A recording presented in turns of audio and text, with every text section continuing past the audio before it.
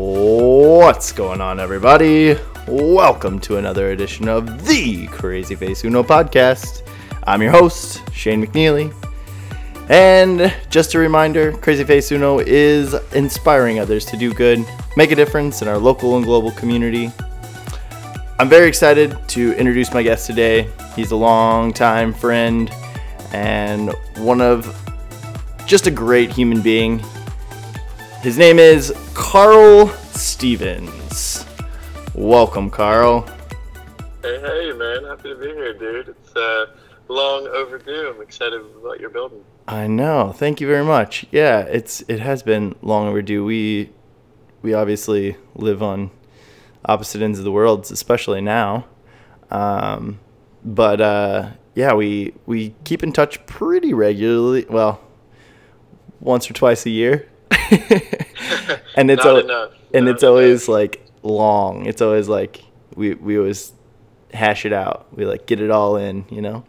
But yeah, I mean, I think something I appreciate about our friendship and you know, those relationships you have with people where you're able to kind of just fall right back into it, you know. Yeah. Even though some time can go by, life moments can happen, things come up and come and go. There's like that respect of absolutely just falling into the same old jokes and Yep. conversation. Yep. Well, and I think it's a true like test of friendship in some ways when you can take those long breaks from having a conversation with someone and then just pick right back up where you left off. Like, and I feel like we've always had that. But Totally. Carl, we met for the first time at Invisible Children. Yeah, we did. I have almost every podcast I've brought up Invisible Children. Not quite every podcast, but almost every. I'm sure you have some similar feelings about it, but Invisible Children was such a foundational moment of my life. Like, it holds a very special place in my heart, and I don't know. And you're a product of that, and I really appreciate that as well. Yeah, I mean, there's so many. It's interesting. There's so many people I've met from IC. So many learnings beyond just relationships, just learnings, figuring out myself, figuring out where I could fit into the world. It's interesting. I was actually speaking with my mom the other day, and I was doing some traveling, and she was like, "Isn't it just like how moms kind of just interrupt?" Something you're saying, not in a bad way, but they just kind of cut you off with a thought. And she was just like, isn't it amazing, like such a blessing that you can go to cities, and not just cities in the U.S., but all over the world. You can go to cities, and somebody there now from, true. That started because of this thing. And it's like, wow, yeah, that's super cool. It is true. It's amazing. It's true. It is amazing. Dude, you are, speaking of family, you are one of three, is that correct? I'm one of four. One of four. So Dang. I've got the twin. I know. Yep. So I'm the oldest. You do have a twin brother. Older is older. So oldest, and then a twin brother, and then a middle brother, and then a younger sister. Okay. Got it. One of four. See, I wrote my notes one of three. Man, slacking. Well, I'll tell you, the one brother has like no social media. He's off the grid. I love him for it.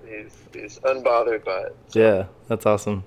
You are you went to school at South Carolina, University of South Carolina. Yeah, the one and only. That's right. Good old Gamecocks. Oh, I love them, despite their best efforts to continually break my heart. I have a buddy back in Minnesota that I work with, and he played football for the Gamecocks. I don't think he ever really made varsity or anything. He had some injury issues, but I started pulling out some names, and it's all because of you, sir. And he was like, "How do you know that guy?" And I was like, "I just know stuff, man. I just know stuff." I love that. Yeah. I love that. I saw on the amazing Instagram account you have running for this. I saw the Trevor segment with him. I actually thought that was so cool. Yeah. Yeah, it was cool. It's a fun little bit. You're a big football fan.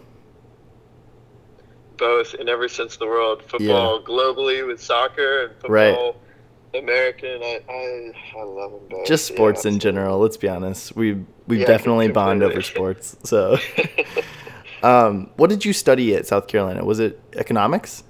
Yeah, man, you have a great memory. Yeah, it's interesting. I went into school very unsure of what I wanted to do and be, and I kind of, I thought maybe sports management. I thought journalism Yeah. for a long time, and then I settled on economics mostly because, the teachers I think on the day of school that we went to kind of declare sold me and my mom really well on, economics is a really versatile degree, which has Yeah. turned out to be totally true, by the way. But like, I think they just liked me and or wanted more people in their programs. So like, Sure. economics is for you. And I knew I didn't want to do the business school, Yeah. but economics let me kind of get a marketing degree as well. So it was Oh, my nice. way, my So you're sneaky way in. so you did get a marketing degree then too? Was so technically marketing minor, Gotcha. but the business school I mean, South Carolina's business school is actually really really great. It's Yeah. one of the top international business schools. Yeah. But they're very rigid if you enter through the business school that you stick to a minor that's within the school. Sure. And I wanted nothing to do with like certain business or financial things. Yeah. And, Yeah. you know, so. Cool. Yeah, that's funny. I kind of forgotten about that, to be honest. I mean, like the economics, and I was trying to think of what you. I thought that's what your major was, but I was like, man, I don't remember. It So, doesn't seem very on brand for me, does it? When you think about well, it. yeah, in a lot of ways, because this was my next point was you were when you worked in Invisible Children, you were the social media strategist, correct? Yeah, yeah, exactly. And you've kind of stuck with that whole like marketing, creative side of your life, I would say, wouldn't you? Yeah, absolutely. I think the cool thing about econ for me was it set the foundation for my love of trends and following patterns and trying to decode and figure out a society, macroeconomics anyway. I Yeah. hated micro. I'm terrible at micro. But on the macro side, I loved just seeing the cause and effect Yeah. relationship. And then that led into the marketing minor. And the cool thing about Invisible Children that I really loved, and it's interesting when I look at a lot of people in their profession now, it really led to allowing for transitions and capitalizing on what people were good at, not necessarily just what they came in doing. So I remember like Rachel Ashley, for example, how when I first came to IC as an intern Sure. and roadie and stuff, I remember she was not originally in the art department, Right. but Jason knew she was great with a camera when he saw some of her stuff and was like, oh my gosh, we got to get you in here and do this.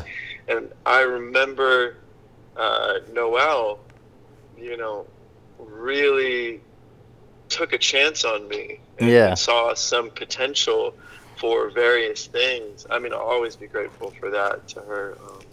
But she took a chance on seeing me be able to do certain things and allow this transition that kind of, set me off on the trajectory that I've been on ever since. Yeah. Well, and I mean, honestly, that's the beauty of Invisible Children, in my opinion. And it's like, what's the phrase? Game recognizes game, or Yeah, you know what I'm no, saying? Like, totally. it's like when people recognize a strength or something that you were good at Invisible Children, it was one of those, hey, like, let's get you going down that direction. You had each other's back, Totally. and I even feel similarly, in the just kind of the different the roles I played there, and which is cool because it's honestly opened my eyes to some of my strengths and some of the things that I enjoy with like logistics and figuring out those puzzles. And I really value the time I spent there. I Yeah, don't think I that will agree. ever be a time that is forgotten for me. It's just such a pivotal time in my life. No, I mean, it's interesting. Even in the moments, and obviously, everybody had these, like any job. Even in moments that are frustrating, or stressed, or even if you didn't agree with a certain direction of Yeah. things, all that stuff, the relationships, the people, the understandings of trying to do good and be better, and all these things, Yeah. that doesn't go away. I mean, what's crazy, I just read a study, actually, that it was like a survey where, in talking about job satisfaction in the workplace, one of the biggest questions that people responded to with really, really low or mixed results was, do you feel your current job is using you to the best of your abilities? What you're doing at your job, is it using you to the best of your abilities? And the overwhelming answer is no. Yeah. And so it's so interesting to think about, like IC, for example, where they really, to me, did a great job of, for a lot of people, recognizing, oh, you came in doing this, but you're really good at this, so we're going to move you into doing this. Versus so many jobs I've seen in, like, the quote unquote professional world or whatever. Yeah. You go in and you fit a job description, and then that's kind of like the concrete walls that get built around you, because that's what you came in and were hired and paid to do. Right. Instead so of working to your strengths and playing to your strengths. And I completely agree.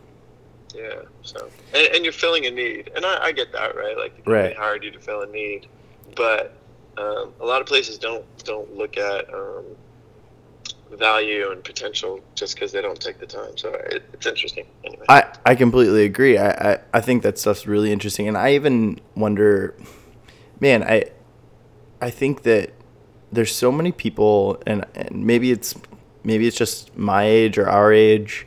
As I get a little bit older, I see so many people that are, like, just discontent with their life, and I really wonder a lot about it, kind of speaking to what you were saying there, and just lack of purpose.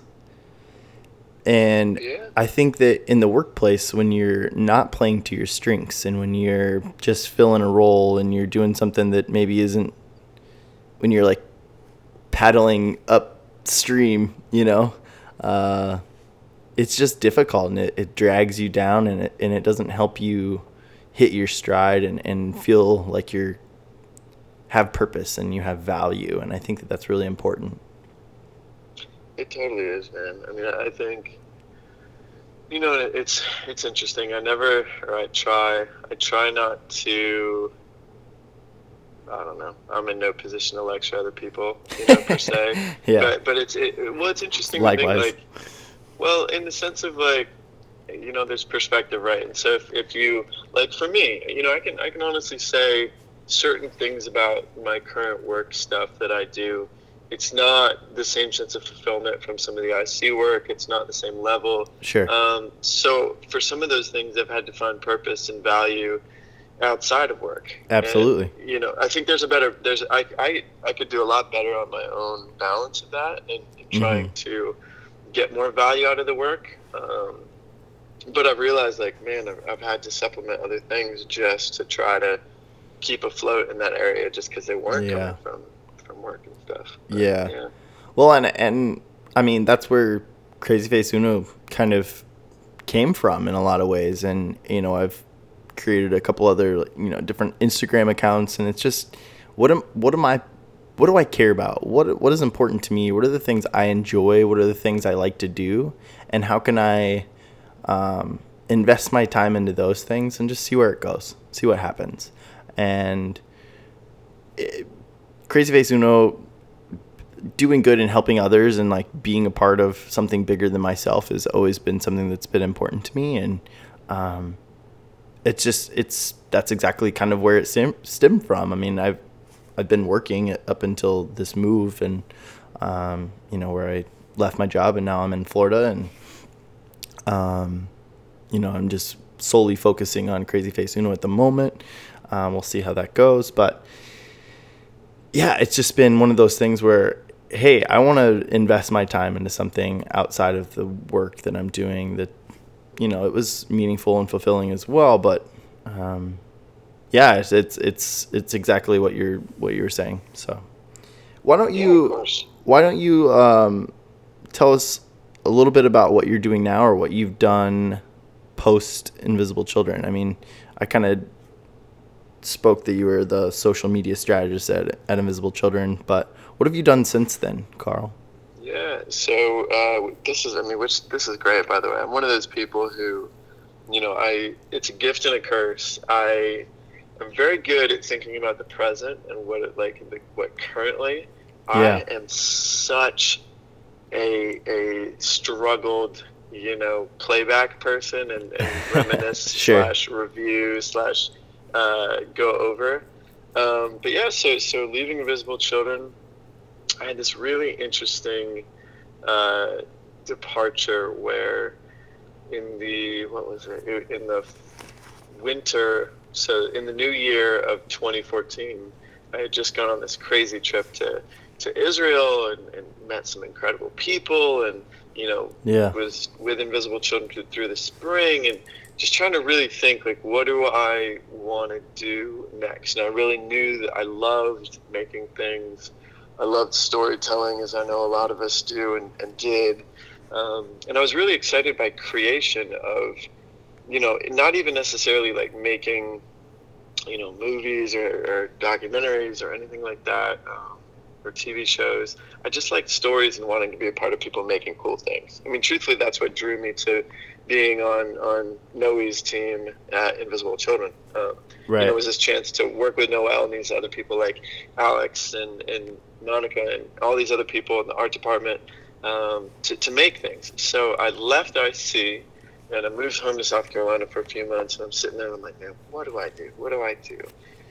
And the World Cup was on, and I remember I just started making fun little side projects around the World Cup, and then I finally realized, living in San Diego for so long, we had all these friends moving up to LA to go make things, to go do things. Yeah. So I decided, hey, pack a bag, and I reached out to a friend from the IC days named Penny, who, we had been involved with doing some cool stuff with the buried life and trying to, we did a thing to get a person a bionic arm, like cool little, like, Yeah. and I'm not throwing that out there as like a humble brag. This woman did like 90%, if not more, of the work in that scenario, but it showed me the ability of like, there's so many cool people out there to collaborate. Right. And I hit her up and was like, hey, I'm coming to LA, like, can I meet with you? Can I tell you some of the ideas and things I want to make? And that kind of kickstarted a path I actually didn't see coming, which is kind of where I'm at now. Yeah. This other offshoot, which was starting to work on, with an advertising agency and doing some creative work and account management work and seeing the side of the business of, big brand work and how that creative works. And it's interesting. It's an industry with a lot of burnout. It's an industry with a lot of narcissism, vanity. There are people doing really great, really cool work too, though. So it's not all doom and gloom in that world. But so I bounced around in the agency world for a while. What does your day-to-day look like in that specific area, like the ad world? Yeah. So it's kind of like I the sexy answer is I was basically Matthew McConaughey in How to Lose a Guy in 10 Days, down to the physical features and slow drawl and accent. And Kate Hudson came along and we made it work. That's one of my favorite movies. Did you know that? Dude, great movie. It's such a good movie. My wife gives me such a hard time. That's ridiculous. Rom-coms I hate horror movies. And, Same. I love a good rom-com. If you ever want to hit me with like Crazy Stupid Love or come at me with I'm with you. anything like that, that's the jam. This is why we're friends, Carl. There you go. Sports and rom-coms. Miss me with the horror stuff. But yeah, so my day-to-day was half kind of interfacing with clients, working with producers to get things done, get things off the ground, or things being made, or campaign things and tools and pieces and content getting finished. And then the other half of the job allowed for kind of a lot of creativity and still having the ability to pitch campaigns and pitch experiential stuff and kind of build out, which is what I love. Sure. That's why I stuck with that industry. Was here I was having the chance to have a direct impact on the brainstorms and idea sessions that made work, and I really that I love, and that's something that I got at Invisible Chill than any place else, was working with amazingly special and talented, far more talented friends than myself, and getting to collaborate and toss around ideas. That's my favorite thing. Yeah, so, that creative control. Yeah, and it's not even control though. Like I'm okay with people changing my ideas. I'm okay with that. I just want input. Like I just want, I'm sure there's definitely some ego involved. I think I'd be naive or lying if I didn't say, like, I love the feeling of when somebody tells me that's a really great idea. Yeah.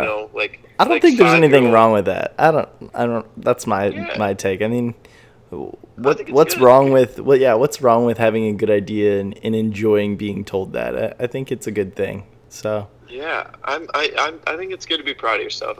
Same. I think sometimes I treat it like it's probably like a drug. Like I want approval, which is probably not a good thing. That part. Sure. It's interesting. I don't need the creative control. I want like the 5 kudos. people in a room, and if they build my idea into something cooler, then that's great. And if my ideas don't even get used, that's great. I just like to contribute. Yeah, I'm with you. I also enjoy those types of things as well, whatever that looks like. But cool. So you currently work for, is it a marketing firm then, or? Yeah, so I left this bigger ad agency a little while back. I was trying to bounce around in the freelance world, which part of it I liked. I have a lot of friends doing interesting work, so I was latching on to projects that interested me and them, and I was trying to work in like development and doing a decent job of trying to like pitch ideas, whether that was short stories, podcasts, documentaries, anything that was interesting. Like, hey, I heard this story about how 20 years ago in the Canary Islands, or the Azores Islands, probably butchering the pronunciation, Azores, this sailboat washed up. This is a true story. 20 years ago in 90s, 1990, a sailboat washed up on the Azores with a ton of cocaine. Yeah. And this one sailboat set in motion. 20 years later, this island is still suffering now all of these consequences of this one guy deciding to pull his boat in to patch a leak or whatever, a rudder. And so it's a fascinating story. So I love stories and trying to pitch that. And so I've been. Is there a movie about that? No, not yet, but there needs to be. Yeah. So I was trying to, pitch development for ideas and stories like that. And then recently I've latched on to another agency where I'm working to do some cool things with some clients there. But it's just a lot of campaign related work. Just like there's certain stuff with YouTube and other, not in a horror kind of way. I want to make cool things, man. Yeah, I get it. I'm right there with you. There's just so much cool content out there these days, and there's so much. It's really amazing. Some of I don't know, I'm sure you're familiar with some of these just with your own work, but one of my inspirations for starting CrazyFaceUno was Mr. Beast. Oh, yeah. And just, they're just fun videos, right? But his philanthropy, if you will, just giving away money and, doing fun things. And I feel like he's genuinely a good guy. And I don't know, you brought up, what was the one show? The Buried Life. The Buried Life, yeah. Like, they're obviously, in the past, those have been, great people, but just good. There's another one called something Yes Theory. Yes Theory. Yeah, Yes Theory. That's awesome as well. And I just love that. I think that, hopefully someday that be in the situation where I can do some cool stuff like that as well. But I was journaling about this the other day. I've got my journal here in front of me, and maybe I can find it. But I just really enjoy like the what's the word? Just like making people's day, you know? I think it's so fun. I've brought this up several times on the podcast too now, but one of my favorite things to do is like before I go to bed or when I have just free time to do whatever I want, I'll watch the like America's Got Talent or the X Factor or whatever it is. So whatever has Simon Cowell on it, like he's my guy. I like Simon. Love that. But it's the like positive ones, you know, it's the ones where they hit the golden buzzer or the ones where they're like shocked and awed, and I love that. I love seeing people's hard work come to fruition. I think there's something special about that. There's something that it brings me like so much joy and touches a deep part of my heart and soul. And I don't know. I think that's super fun and super cool. And there's just so many ways to like be creative and to not stick with the status quo and spread positivity. There's enough negative shit out there these days that that's low hanging fruit. It's easy to like pick on something and beat it up, and I'm guilty of it as well. It's so easy. It's so crazy how hard you sometimes have to work to not be critical. 100%. Like, I struggle with that too. I mean, it's one of these things where like, you know, I look at movies and you know, I think it's important to recognize like when others do it, but obviously, you know, really too when we do it ourselves. I'll see a movie and I'll just be like, man, that movie was this and that and the other, and I'll disparage it. And look, people have a right to be critical of the things they pay for and whatever, but sometimes I catch myself in these moments. I'm like, why do I care that much? And in this regard to disparage this thing, like, take it easy, man. The person just made it to, you know, entertain me or whatever.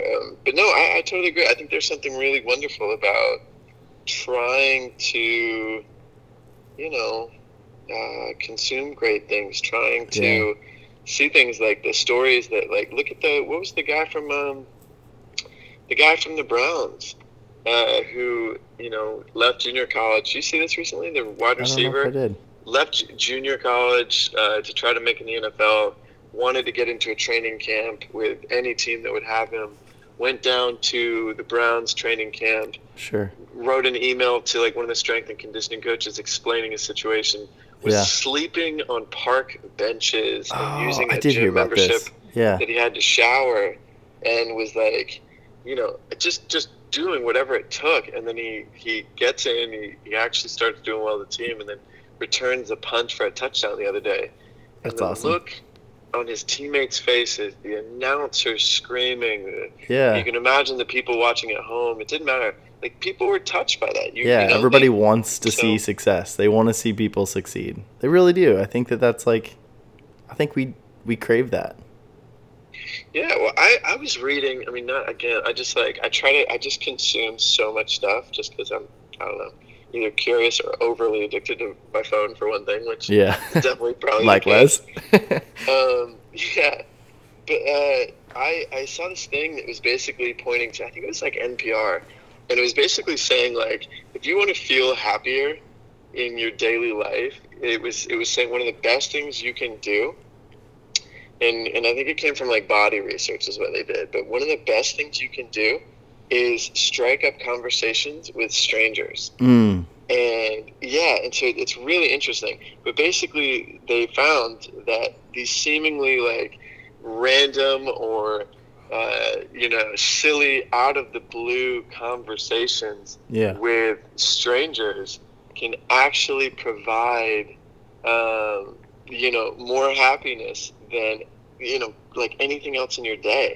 Like random people, because like it basically washes away this idea of, I don't know, and I'm just hypothesizing, I kind of forget what it was about, but like maybe it washes away this feeling of like we're not connected, or it washes away feelings of insecurities around, will this person like me, or whatever. So like positive experiences with others, like strangers, it has a huge effect on happiness. Well, inclusion, it's belonging, right? Belonging. Absolutely. And don't you think there's a piece of that too is just it's like the concept of like you are what you eat, or like I heard another bit that was like you are 50% of the people you spend your time with, or like your friends, like that you spend the most time with. Like you become those things, and so when you are doing good, or when you're meeting new people and like finding that belonging, like it brings in a greater purpose and value, I think, to life. I've noticed that even with, again, bringing it back to CrazyFaceUno here, there was a few little projects that I did early on. Back in Minnesota, I bought some flowers and some gift cards for a local coffee shop and just took them to my neighbors. It's a simple way of giving and showing you appreciate someone, and just doing good, and so simple. It costs like $10 and you can do something good for somebody. But it felt awesome to like just see the surprise, the smiles on their faces, and whatever the corniest things, the simplest things you could point out, but it felt really good. It's just a good feeling to do good. And something I've really been focusing on lately, personally myself, is just showing appreciation and saying thank you to just the simple things. Whether it's, you're at the grocery store and you see somebody pick up a can or put something back in the right spot, it's like just show appreciation for like them doing that. It's like giving positive reinforcement for good things, it's so simple, and it's just it feels good. One, it's a simple way of like doing good and making a difference in someone's life, and also like encouraging positive behavior. Yeah, I mean, I think too, like, and this goes back to, I mean, I think there's two aspects to that. One, I think, my mom would say, not in a selfish way necessarily, but like the laws of attraction, like the more of that you put out there, the more that you receive. Sure. Yeah. But also, and this was something that, this gets said a lot. I remember this is like one of Jason's favorite things to say, and I think it is true. And I think, was it Oprah? But that idea of like people want to, that idea of I see you, I hear you, and what you have to say matters. Yeah. Like people, and that's like an easy thing to fall back on and whatnot. But like I think something that really registers is in a world where we're more connected than ever, but a lot of times that connectivity means you're in this elevator with people all looking at their phones. Yeah. Having somebody look at you and smile, not in a creepy way. Having somebody look at you and acknowledge your existence, having your existence acknowledged, and someone just be like, nothing more than, casual, like you're saying thank you, or hey, are you doing okay today, to the people or whatever. Yeah. Having somebody take a second to, in our fast-paced lives, show us that little attention to you and your existence matter. Absolutely. You're here. I think that's a really, really cool, good thing. Yeah. It's like, I see you. Yeah. Carl, you kind of mentioned it briefly, but your trip to Israel. Yeah. Do you mind sharing some of that with us and kind of telling about that? I think that's I know you've told me a little bit about it. I'd love to hear a little bit about that trip. Yeah, of course. So, I'm Jewish. My family is Jewish, and it's very interesting. Growing up in South Carolina, like, let's call it at least, I don't have an exact number, but we were a minority in the sense of religion. And the majority of my friends were Christians, whether that was Southern Baptists or Catholics, whatever. And so minus big major holidays like Passover, obviously Hanukkah and Yom Kippur and Rosh Hashanah and things like that. Outside of that, once we got through periods of middle school and high school where we were going to the synagogues often, we were a little attached from the religious aspect of that stuff. And so we had the opportunity, my brother and I, we were my twin, we were all about to be on the wrong side of age to go on Birthright, which is that program they send you over and you experience a lot of cultural things, stuff like that. Yeah. And our younger brother actually went before us and had this really cool, amazing experience. And so we decided to go. And so briefly over that Christmas break kind of period of 2013 into 2014, we decided to schedule our trip. And it was amazing. It was really interesting. So you go on this trip and you're with 20 other kids, your age or younger. For the most part, they were younger, which actually ended up being really cool. Yeah. Because I think kids either thought, whoa, they're 5 years older than us, they're really cool. Or it was just a chance to be around younger, people by that margin and just have fun. But it was amazing. It really opened my eyes to a lot of things, good and bad. Obviously there's a lot to unpackage with the ongoing conflict stuff with Palestine and the situations there where, there's a lot I don't agree with and really struggle with as far as, the state of Israel and some of the things they do. Sure. But it's interesting too. I don't know. I have a really hard time with this because I like to really challenge myself to want and work with people who are being oppressed and to understand that side. And there is definitely things that are going on where these people are being oppressed. But it's interesting because I see other parts and elements too from the perspective of people I met in Israel. And I don't know. I mean, I guess anything, right? In life, there's no black and white. Shades of gray. And, but so anyway, so you learn and were educated on the conflict. You were educated on Judaism itself. We met a lot of people from different religions, the Druze, which is funny because my twin's name is Drew. Yeah. And so Druze, different spelling obviously and everything. The Druzian people and what their religion was fascinating to me. I was meeting people in a culture. We met a lot of Muslim people that I don't know. It so is out of my comfort zone in certain ways. Yeah. I'm very, I like to think, open person. So it's not even that I was nervous or scared comfort zone wise, but just you're getting so much different stimulus.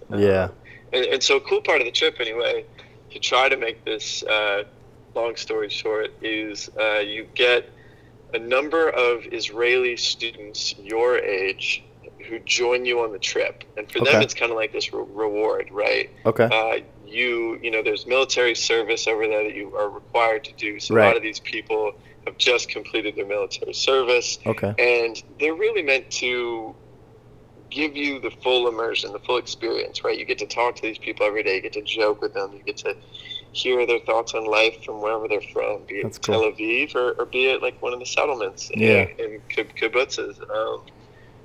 But yeah, the food, the people, I don't know. We met a few people really stick out in memory. All people I'm all still very close with. And I remember this one young woman who, she, very early on the trip, I had this big crush on her. And I remember this conversation just because she was fascinating. So articulate, really intelligent. And I remember something to the extent of asking her on a day-to-day thing, what was her schedule after school. And she's like, oh, well, I have piano lessons. And I made some really stupid, off the cuff remark. I don't even know why. I mean, it's probably like just a young guy putting his foot in his mouth with a girl he liked. Yeah. And I said something stupid back, like, "Oh, your parents making you go do that?" And she gave me this look, not even recognizing I was kind of like teasing her. Yeah. And she just looked at me and she's like, "No, I just wanted to learn. I just wanted to learn how to do it. So Yeah. I'm taking it." And it was such a simple answer, but it so shocked me because on the whole, so many of the Israeli people that we met were so incredibly motivated and so incredibly wanting to soak in anything they could get their hands on. And I was so struck That's by cool. that. I really was. Yeah. In a way that this is not a PSA advert for Israel. I was just so moved by that. Like, I was Yeah. like, man, I look at going home at the end of the day, unwinding with a beer or something, and Right. just cutting it off. And to this woman specifically, she was just like, I have a limited amount of time to learn everything I can, and so that's what I'm going to do. And I was Yeah. like, jeez, you are so much better than me. Well, I think, so yes, that was great. isn't it interesting? I was talking with a buddy from college recently, Calvin Walterhouse. I did a podcast with him as well back at the Bethel Boys series, and he has spent a lot of time, in South America, Argentina, and just a bunch of different places. And one of his comments he made the weekend that we were all together was how Americans are so focused on our job and like the work you do. And I just wonder, I guess you speaking to that or saying that, about like, man, I just want to go home at the end of the day and have a beer and relax and kick back. But we have such a focus on, what do you do? That's like the first question you always get. And I ask the same question. I've tried to rephrase it nowadays, but like, what do you do for work? But, cause it's not your identity, but there's so much identity in the work that you do. And we don't have a quote class system, but we do somewhat judge people based on their job and the work that they do. Which is interesting. And it's not that we don't have motivated people. It's not that people aren't trying to learn things. It's not, don't get me wrong, but it's just interesting on how perspectives of different cultures and different people around the world, how their perspectives are different. Of course. Just because of some of those focuses. And I just wonder how much of that is like America is so focused on work, and put this time in, and it's all about what you do. And so we put so much stress and so much of our time and energy into this job and to the work that we do that we kind of forget about the other things that are going on around us. Yeah, I mean, I think we definitely do. I will say, it's interesting. I follow, I don't know, I think I've always been fascinated by, I'm a creature of leisure. So I've always been fascinated by people who are not per se. And I follow so many young people on, Instagram and Twitter who are making and doing cool things, who are from the U.S. So there's definitely people here. Of course. Again, I think it's like there's no black and white and it's a gray area. But I agree. And I think especially people, at least our age or my age, I'm 31, that I see stuck in these moments of a career or job change, and I think it's easy to fall prey to your job defining you. It's tough. When I was on the freelance side and I had moments of in between work, you have conversations with friends and they're like wanting to know the projects you're working on professionally, and if you don't have an answer for that, you feel almost like left out of the race or out of the convo. Right. It kind of gets like, dude, I don't have good updates for you today, and this is kind of depressing, so let's talk later. So yeah, I don't know. It's tough. I mean, I think that's when you kind of got to fill in the holes with other parts of life to, supplement that. Absolutely. My buddy Tony, who I also did a podcast with recently, we were talking about this. He's a stay-at-home dad now, and his wife is the one that, she's the one that has the job and works, and he stays at home with their little girl, and it's been a transition for him with exactly what we're talking to when people are like, well, what do you do for work? What do you do for a living? And I'm a stay-at-home dad, and of all things to like honor, and same with stay-at-home moms, and stay-at-home dads. If you choose to do that, there's no one should ever look down upon those people for doing those things. No, I mean, it's hard. It's awesome work, but he lost a part of his identity in a sense, and just because of being home and not having that answer, of, well, I do this, I'm a teacher and I'm doing this, and it took him some time. We were talking about it. Just said like it took me a long time of really dealing with that and kind of fighting those demons of being good enough or whatever that might be. Yeah, I mean, it's interesting. Good. First off, good for him. And man, to be honest, I would love to be a stay-at-home I know. dad, although certain things would drive me nuts for Same. sure. But like, in thinking of that, whether it's him or, for example, my girlfriend, she's amazing. She's so great. And in the periods of me being in between work, she almost had to be a stay-at-home parent. In a way, as far as like trying to pump me up and get me going on things and get excited. And it's one of those things where like, your job can really, or when you're in a transition kind of thing between, it can be very discouraging. It's tough, man. It really is. And so having supportive partners or having family or whatever that can kind of, or friends remind you like you are not your job, or you are not the job that you do not have yet, or whatever. It's a tough thing, man. Absolutely.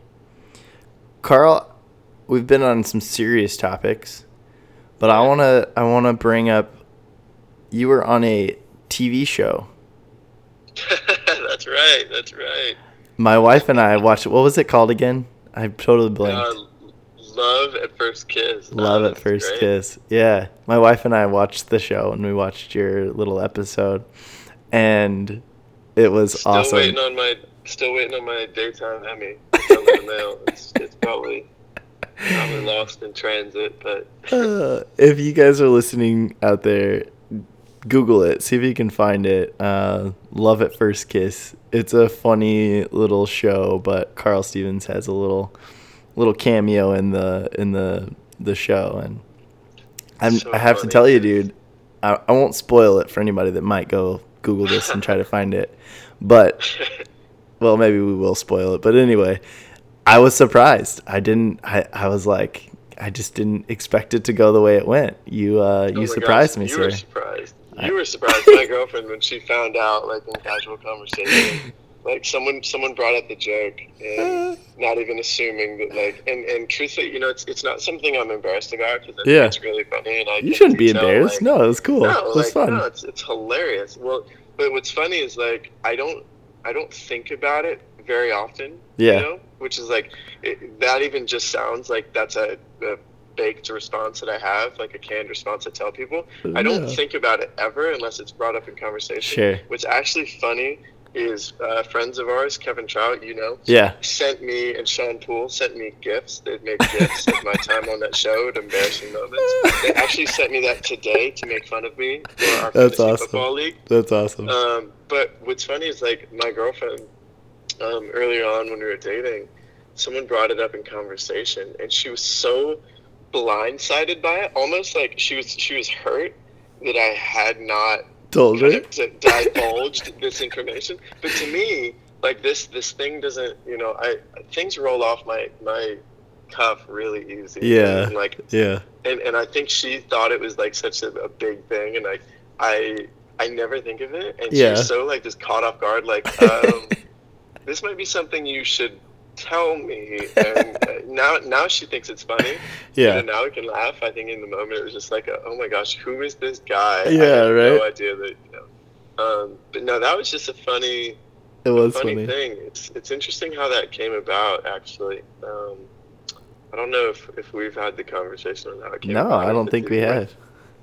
If you wanna. Yeah, go for it. Let's hear it. Well, so it's funny because we were. My sister and I and some friends were at this place, like this wine tasting place, and this group of women were trying to get somebody to take their photo, and they were like, can you take a picture really quick? And so I did, and then they said to my sister, who was standing next to me, and she's wonderful, and they basically were like, hey, do you want us to take a photo of you and your boyfriend? And she was like, oh my gosh, ew, gross, that is my brother. He's single. We are not together. Like, gross. And the woman was just like, wait, is it true? And, the response to that is like, yeah, it's true. We're not dating each other. We are related. And she was like, no, is it true? You're single. I do casting for reality TV shows. And I thought she was messing with me. Sure. But you're in LA, so who knows, right? Yeah. And so anyway, she took down my contact info, and I was intoxicated, to be honest, and I thought, this is funny, and I'm never going to hear from this woman again. Right. Full story. And lo and behold, like a week later, I get this random number calling me, and I pick up, and she's, hey, I'm so and so at this casting agency. We met at this thing, and I think you'd be perfect, and come in for an interview. And I thought it was really funny. And you know me, I'm always up for like an experience, like something that's a good story, something that I can laugh at later. So I went in for an interview, and I crushed it. And the woman they do like, it was on the office walls. They do casting for like the major reality shows. Yeah. So like, I'm kind of half entertaining this thing of like, man, is this like going to be a bigger thing? Yeah. Or is this just a laugh? And that's when I started getting like really nervous, because I remember being young and coming home from school and seeing TV shows like A Limit Date, if you remember that. And I just remember like everybody that went on those shows looked so lame and just not cool, and all the dudes came off as jerks. And so I was starting to get nervous, and I was asking my sister, should I do this thing? Like, they really want me. Like, they were bringing me in for like 2-hour-long interviews on camera. Do you get paid for the interviews too? No. But they ask really like invasive questions, like really? Who's your perfect woman? What's your mom like? What are your erogenous zones? I didn't know what an erogenous zone was until that thing. And who's your celebrity crush? And they really get into physical and emotional, by the way, emotional details. Like, wait, freeze. Who's your celebrity crush? So it was, anyway. I mean, she's still great, but when I was young, it was Anna Kournikova, the female, the professional tennis player. Yeah. She, there was a tennis tournament where I grew up on Hilton Head Island, South Carolina, with the professional tour, and all the pros, like Serena and Martina Hingis and Lindsay Davenport, and all these people would come to this tournament, and we used to ball boy for it. And I remember when Anna Kournikova, she was like 19, I was like 9 or something. I don't know. The ages were a little bit closer. But like, I ball boyed like around her and all these things, and I just was so in like a child, innocent, but head over heels, like we're gonna get married kind of way. That's awesome. Thing. And so that was my answer for them. Nice. But basically, I was like, I confide a lot in my siblings, and I remember asking my sister, should I do this thing? And she was like, absolutely not. And then she said no. Oh yeah, she said absolutely not. Like, do not do this. And then I asked my twin, should I do this? And he was like, absolutely yes. Yeah. Like, you have to. Like, I need to be able to laugh at this later down the line. And Absolutely. I would have so said the I same thing waffled. as your twin. I mean, Dude, it's yeah. I mean, every guy I talk to, not even from a perspective of like meet women, or it was mostly they wanted me to do it so they could laugh at me, which I totally am fine with and totally yeah. respect. But yeah, so I didn't want to do it, and I was kind of dodging this woman's phone calls for a really long time, and they left me all these messages, and they were really transparent. They're like, we really loved you.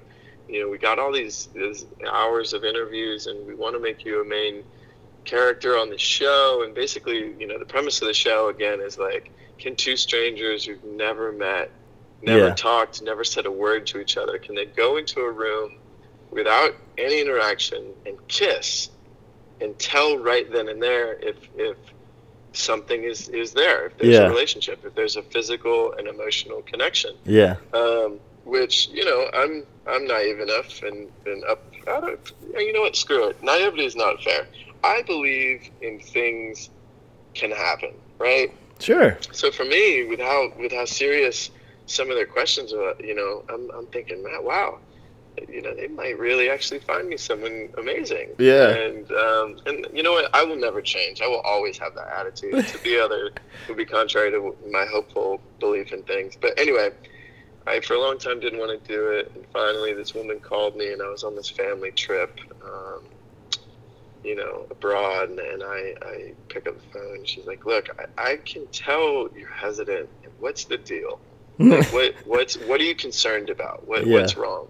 And I said, look, I'm really nervous that, I want to do this because it sounds fun and a cool experience, but I don't want to be a jerk. And I know, like, you guys, in the reality world, you edit what people say, you splice things together, you change things up, you build narratives, not what actually happens. I don't want to be made to be something I'm not. And she said, look, I'm going to give you one piece of advice, and then you make the decision. Here's the piece of advice. Don't say anything that we can use against you, and you'll be fine. It's a good point, so I said, but it's also a little cop out of a comment for her. But it is true. It's totally a cop out, 100%. But I said, okay, well then, you know what? I'll just really watch myself, and okay. And so I went in. We did the show.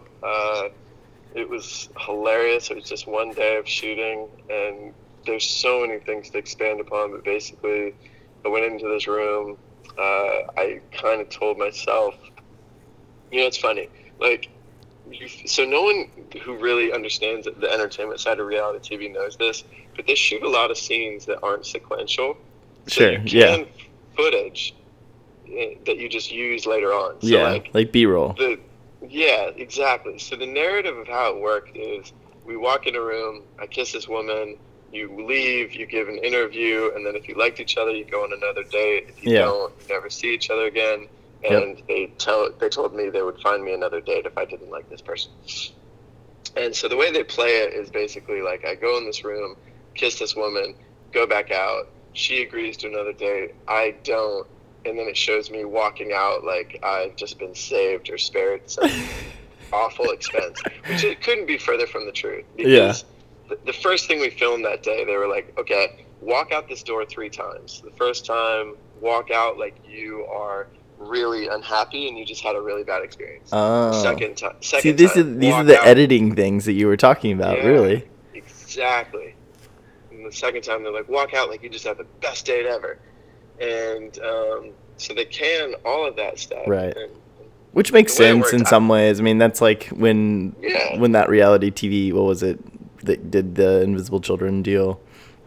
Yeah. They did some of the same stuff, throughout. And totally. It's totally. Yeah. It's entertainment. It's the name of the game. Yep. And I understood that. But so anyway, I go in this room and it's all white. And you're on a sound stage and you could hear a pin drop, and I'm just getting nervous. And they'd already interviewed me for an hour that day, being like, okay, can you find love? Like, do you care more about the physical stuff in a partner, or do you care more about the mental aspect? And I was like, you gotta have both. I gotta have someone who stimulates and challenges me. You gotta, Yeah. I want both, and all these things, and they really build you up, and then they lead you into the sound stage, and you're in there with like 7 guys, all with cameras and boom microphones, and you're trying to pretend they're not there, but I'm getting nervous. Like, I cracked a stupid joke about how they all were wearing the same T-shirt and how embarrassing to go to work wearing the same thing, and nobody laughed. So like my self-esteem was plummeted at this point. And then they bring out this woman on the other side of this wall. I can't see her, but I can hear her. And I just remember telling myself, like, all right, Carl, whoever is on the other side of that wall, does not matter. You've got to give this person a decent kiss. Yeah. You just gotta go for it, right? Yeah. Like a classy, quick kiss. Get it done with, like, not too much tongue, not, whatever.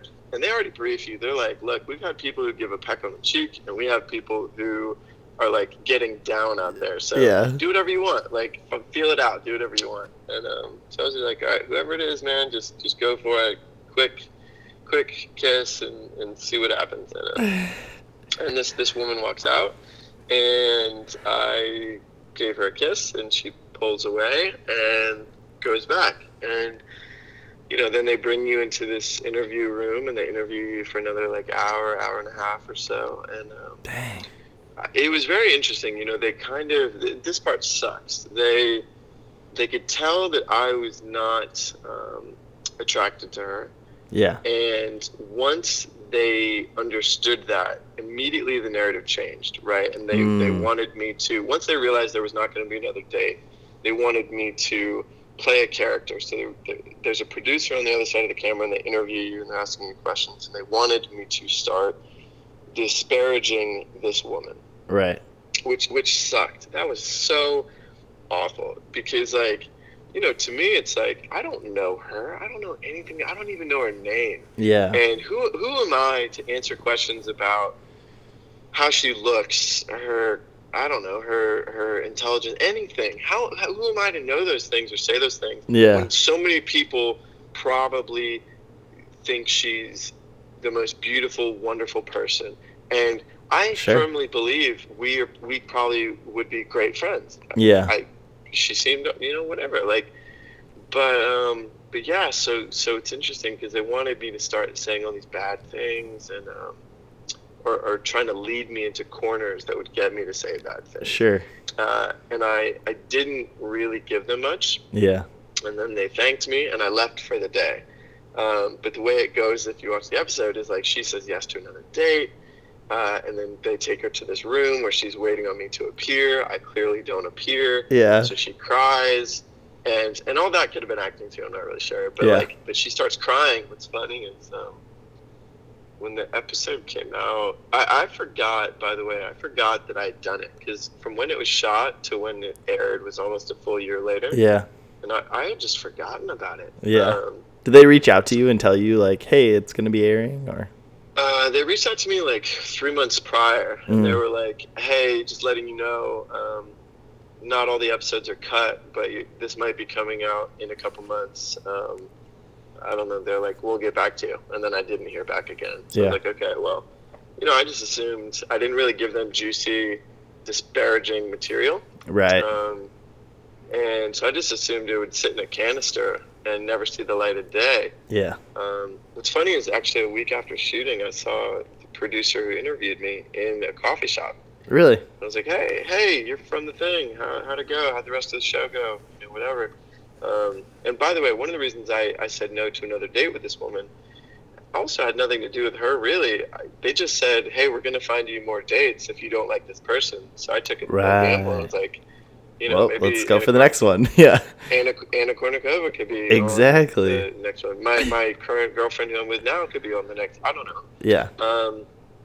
So anyway, I was like, how's it going? And she's like, it's going. I'm going to move back to Toronto. I don't really like the work I'm doing. It's really kind of eating at me. So I got this sense of, like, I don't know, she didn't like the interaction we had, because she saw what she was trying to do, which was hurt someone else's character. I don't know. Interesting. But anyway, episode aired. I was going to Mexico with a friend for a vacation, and we were meeting, just south of San Diego. We were meeting his folks at this house that they were going to give us the keys to. And the mom, when she saw the video, because he showed her, because he thought it'd be funny to like have me show up and her having seen it and embarrass me, which I didn't care. But she was like, the mom was crying about it. She's like, how could you do that to that poor girl? Oh. And I was like, no, you don't understand. It's not, I didn't know.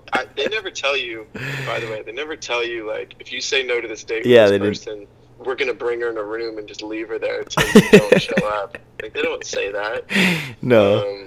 Dude, I totally thought you would show up. I told my wife, I told Dana, I was like, he's too nice. He's going to show up. I let you down, man. Well, I know. Again, the reason I didn't show up is like... Right, because they told you would have you'd have the potential for another. Well, they frame it in such a way that's like, look, we're going to find, and you believe them, I believe them anyway, at the time. They're like, we are going to find you somebody until we find you the perfect person. and so the way my brain receives that is like, okay, again, like, sweet, let's go for it. Yeah. Or just like my current girlfriend, her name is Taylor, like Taylor is the next one, for example. Right, like right. This person I'm going to be with is going to be this next person, so no offense to this girl, but I'm not really feeling it, so let's keep going. Yeah. Anyway, long story short, or short story long, it didn't work out with us, me and that girl. It was a funny episode, and now all of my friends have gifs of my face and embarrassing stuff on me, and I think it's hilarious. I think I'm gonna need to see some of those, Carl. I think you're gonna have to share a couple of those with me. Make sure you get them. It's funny. I was so glad I was on that Mexico vacation thing, because I heard my the agency I was working at, they turned all the computer screens in the morning of the office to the clip on repeat, expecting that I was going to come in and just be totally... That's even better. So I thankfully was not at work that day. That's awesome. That's awesome. And it's called Love at First Kiss. Once again. So give that show a listen or watch. It blew up recently, or a while back, because one of the people on the show, who was far more memorable than it's kind of hard to, it's such a spectacle thing we live in. Yeah. But this guy had never kissed someone before, and so it was like the discovery of him trying to go through these motions, and it was awkward. And yeah. There's so many microphones in the room that it picks up it's anyway. But yeah, so that was the foray into that world, man. Nice. Well, dude, I know you got to get going. So is there anything you want to leave us with before we close things out? I mean, I love talking to you, man. I love what you're doing. I think, what you told me a little bit ago about, we all kind of know, everybody knows what doing bad in the world is, and doing bad work and making things worse. And, whatever your political beliefs, whatever your religious beliefs, at the core, people know when, most people anyway, know when something is bad. Yeah. And so it's such an interesting thing of like, well, how can we do good? And, no, I mean, I think the only thing to add to that is stuff that you're already, that I try to get better at, because we all could do better. Absolutely, yeah. Trying to do good both in a level of my small community and on bigger scales when I can support. It's interesting. Alex, who I adore, Alex, he, we used to live with him, obviously. He was telling me something recently where, I reached out to him and I was like, man, I'm having such a hard time. I think it was with a lot of the family separation stuff at that time. Yeah. Which is obviously still ongoing. But I said something to the tune of like, I feel so beaten by this, and I feel, I'm having these conversations with a lot of friends back home, I have a lot of friends, not a lot, but I have friends who I have very different beliefs from, and a lot of the things that I feel that they believe in, truthfully, I feel they're pretty fucked up and things that I'm adversely against. But I keep having these conversations with them because I feel that if nothing more, they need to hear from me, somebody they know and like they like me, that I don't think like them, that my views are not like them, right? Like, I don't want them to live in an echo chamber. They have to hear from somebody who looks like them. Absolutely. And sounds like them and comes from where they come from and know that I don't think like they do. Yeah. And, I was like, man, Alex, I'm getting really exhausted by all this. Like, what do you think? Do you think I'm getting through? Do you think there's value in that? What do you think? And he said something that was so profound. He was like, he had an appreciation or an understanding of why I was doing what I was doing. And, he said, something to the extent of like, you can't always change or fix or have that effect on those people.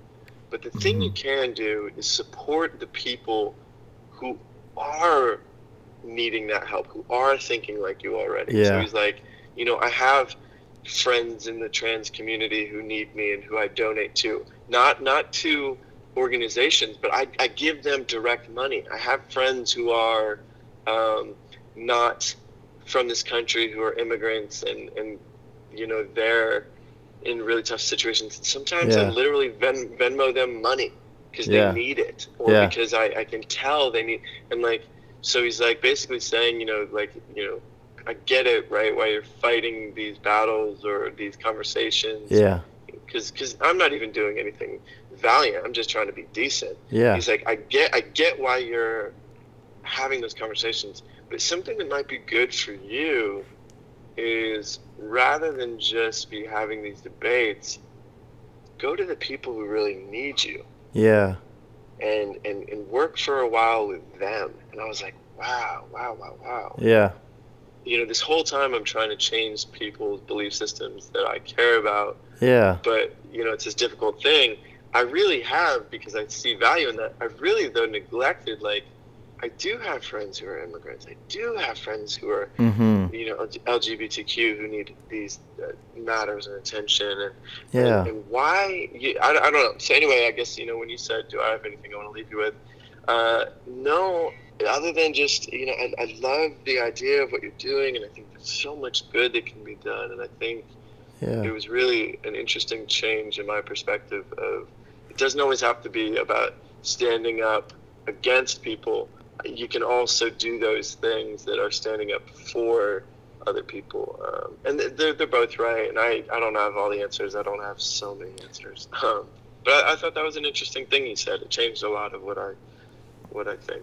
Absolutely, Carl. I love everything you said. That was really great. Thank you so much. I really appreciate you coming on the podcast with me, Carl. I love you, man. You're a good friend. And I look forward to our next conversation. And hopefully we can have you back on here again sometime. I love you too, dude. Yeah, I would enjoy that. This has been great and phenomenal, and I hope people got something out of it. Opposite just me rambling for a lot of. No, it was great. But I appreciate it, man. This was really fun. So I wish you all the best. I'm subscribed. I know my girlfriend is like, well, now I got to hop on and hear what you're saying just to make sure you're not, a loon. Absolutely. And yeah, I wish you nothing but the best, man. So let's keep in touch. I'll catch you soon, okay? All right, sounds good. All right, everybody. Thank you so much. Remember, do good, make a difference. And like Carl said, find what works for you. If you want to stand up and stand against something, that's great. But there's also people out there that can use a hand just to come alongside and to help them through the day and help them through their life. So find a way to help, find a way to do good, and find a way to make a difference. Love you all. Peace.